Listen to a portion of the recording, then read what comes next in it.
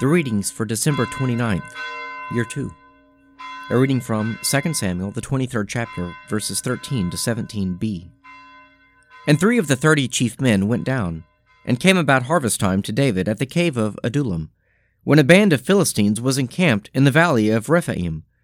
David was then in the stronghold, and the garrison of the Philistines was then at Bethlehem. And David said longingly, "Oh, that someone would give me water to drink from the well of Bethlehem, which is by the gate." Then the 3 mighty men broke through the camp of the Philistines, and drew water out of the well of Bethlehem, which was by the gate, and took and brought it to David. But he would not drink of it.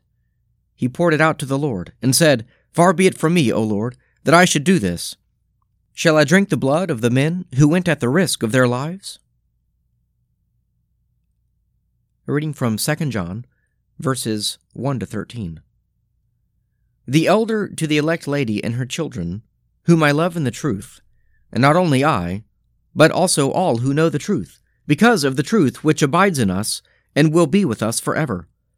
Grace, mercy, and peace will be with us, from God the Father and from Jesus Christ, the Father's Son, in truth and love. I rejoiced greatly to find some of your children following the truth, just as we have been commanded by the Father. And now I beg you, lady, not as though I were writing you a new commandment, but the one we have had from the beginning, that we love one another. And this is love, that we follow his commandments. This is the commandment, as you have heard from the beginning, that you follow love.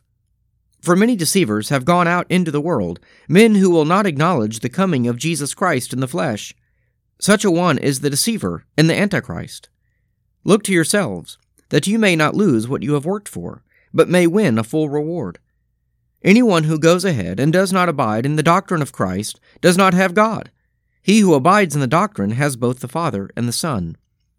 If anyone comes to you and does not bring this doctrine, do not receive him into the house or give him any greeting, for he who greets him shares his wicked work.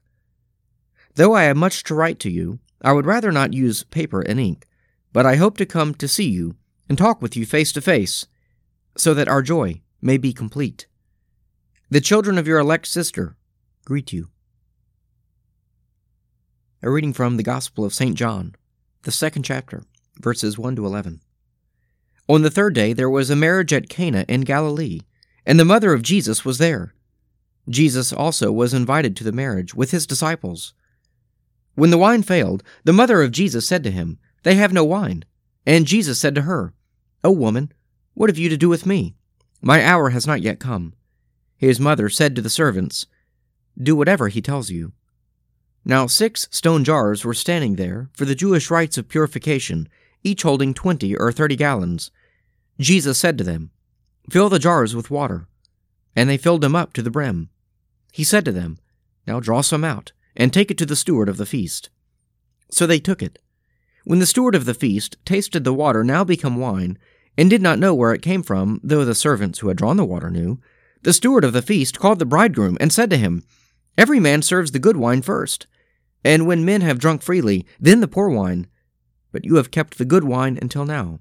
This, the first of his signs, Jesus did at Cana in Galilee, and manifested his glory, and his disciples believed in him. Psalm 43. Give judgment for me, O God, and defend my cause against an ungodly people.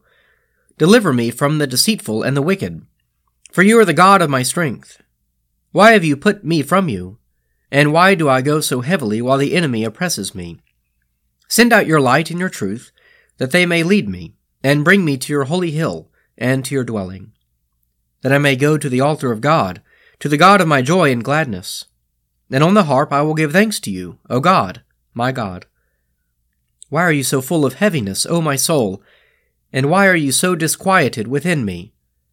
Put your trust in God, for I will yet give thanks to him, who is the help of my countenance and my God. Let us pray. Our Father, who art in heaven, hallowed be thy name. Thy kingdom come, thy will be done on earth as it is in heaven. Give us this day our daily bread, and forgive us our trespasses, as we forgive those who trespass against us. And lead us not into temptation, but deliver us from evil. For thine is the kingdom, and the power, and the glory, forever and ever. Amen.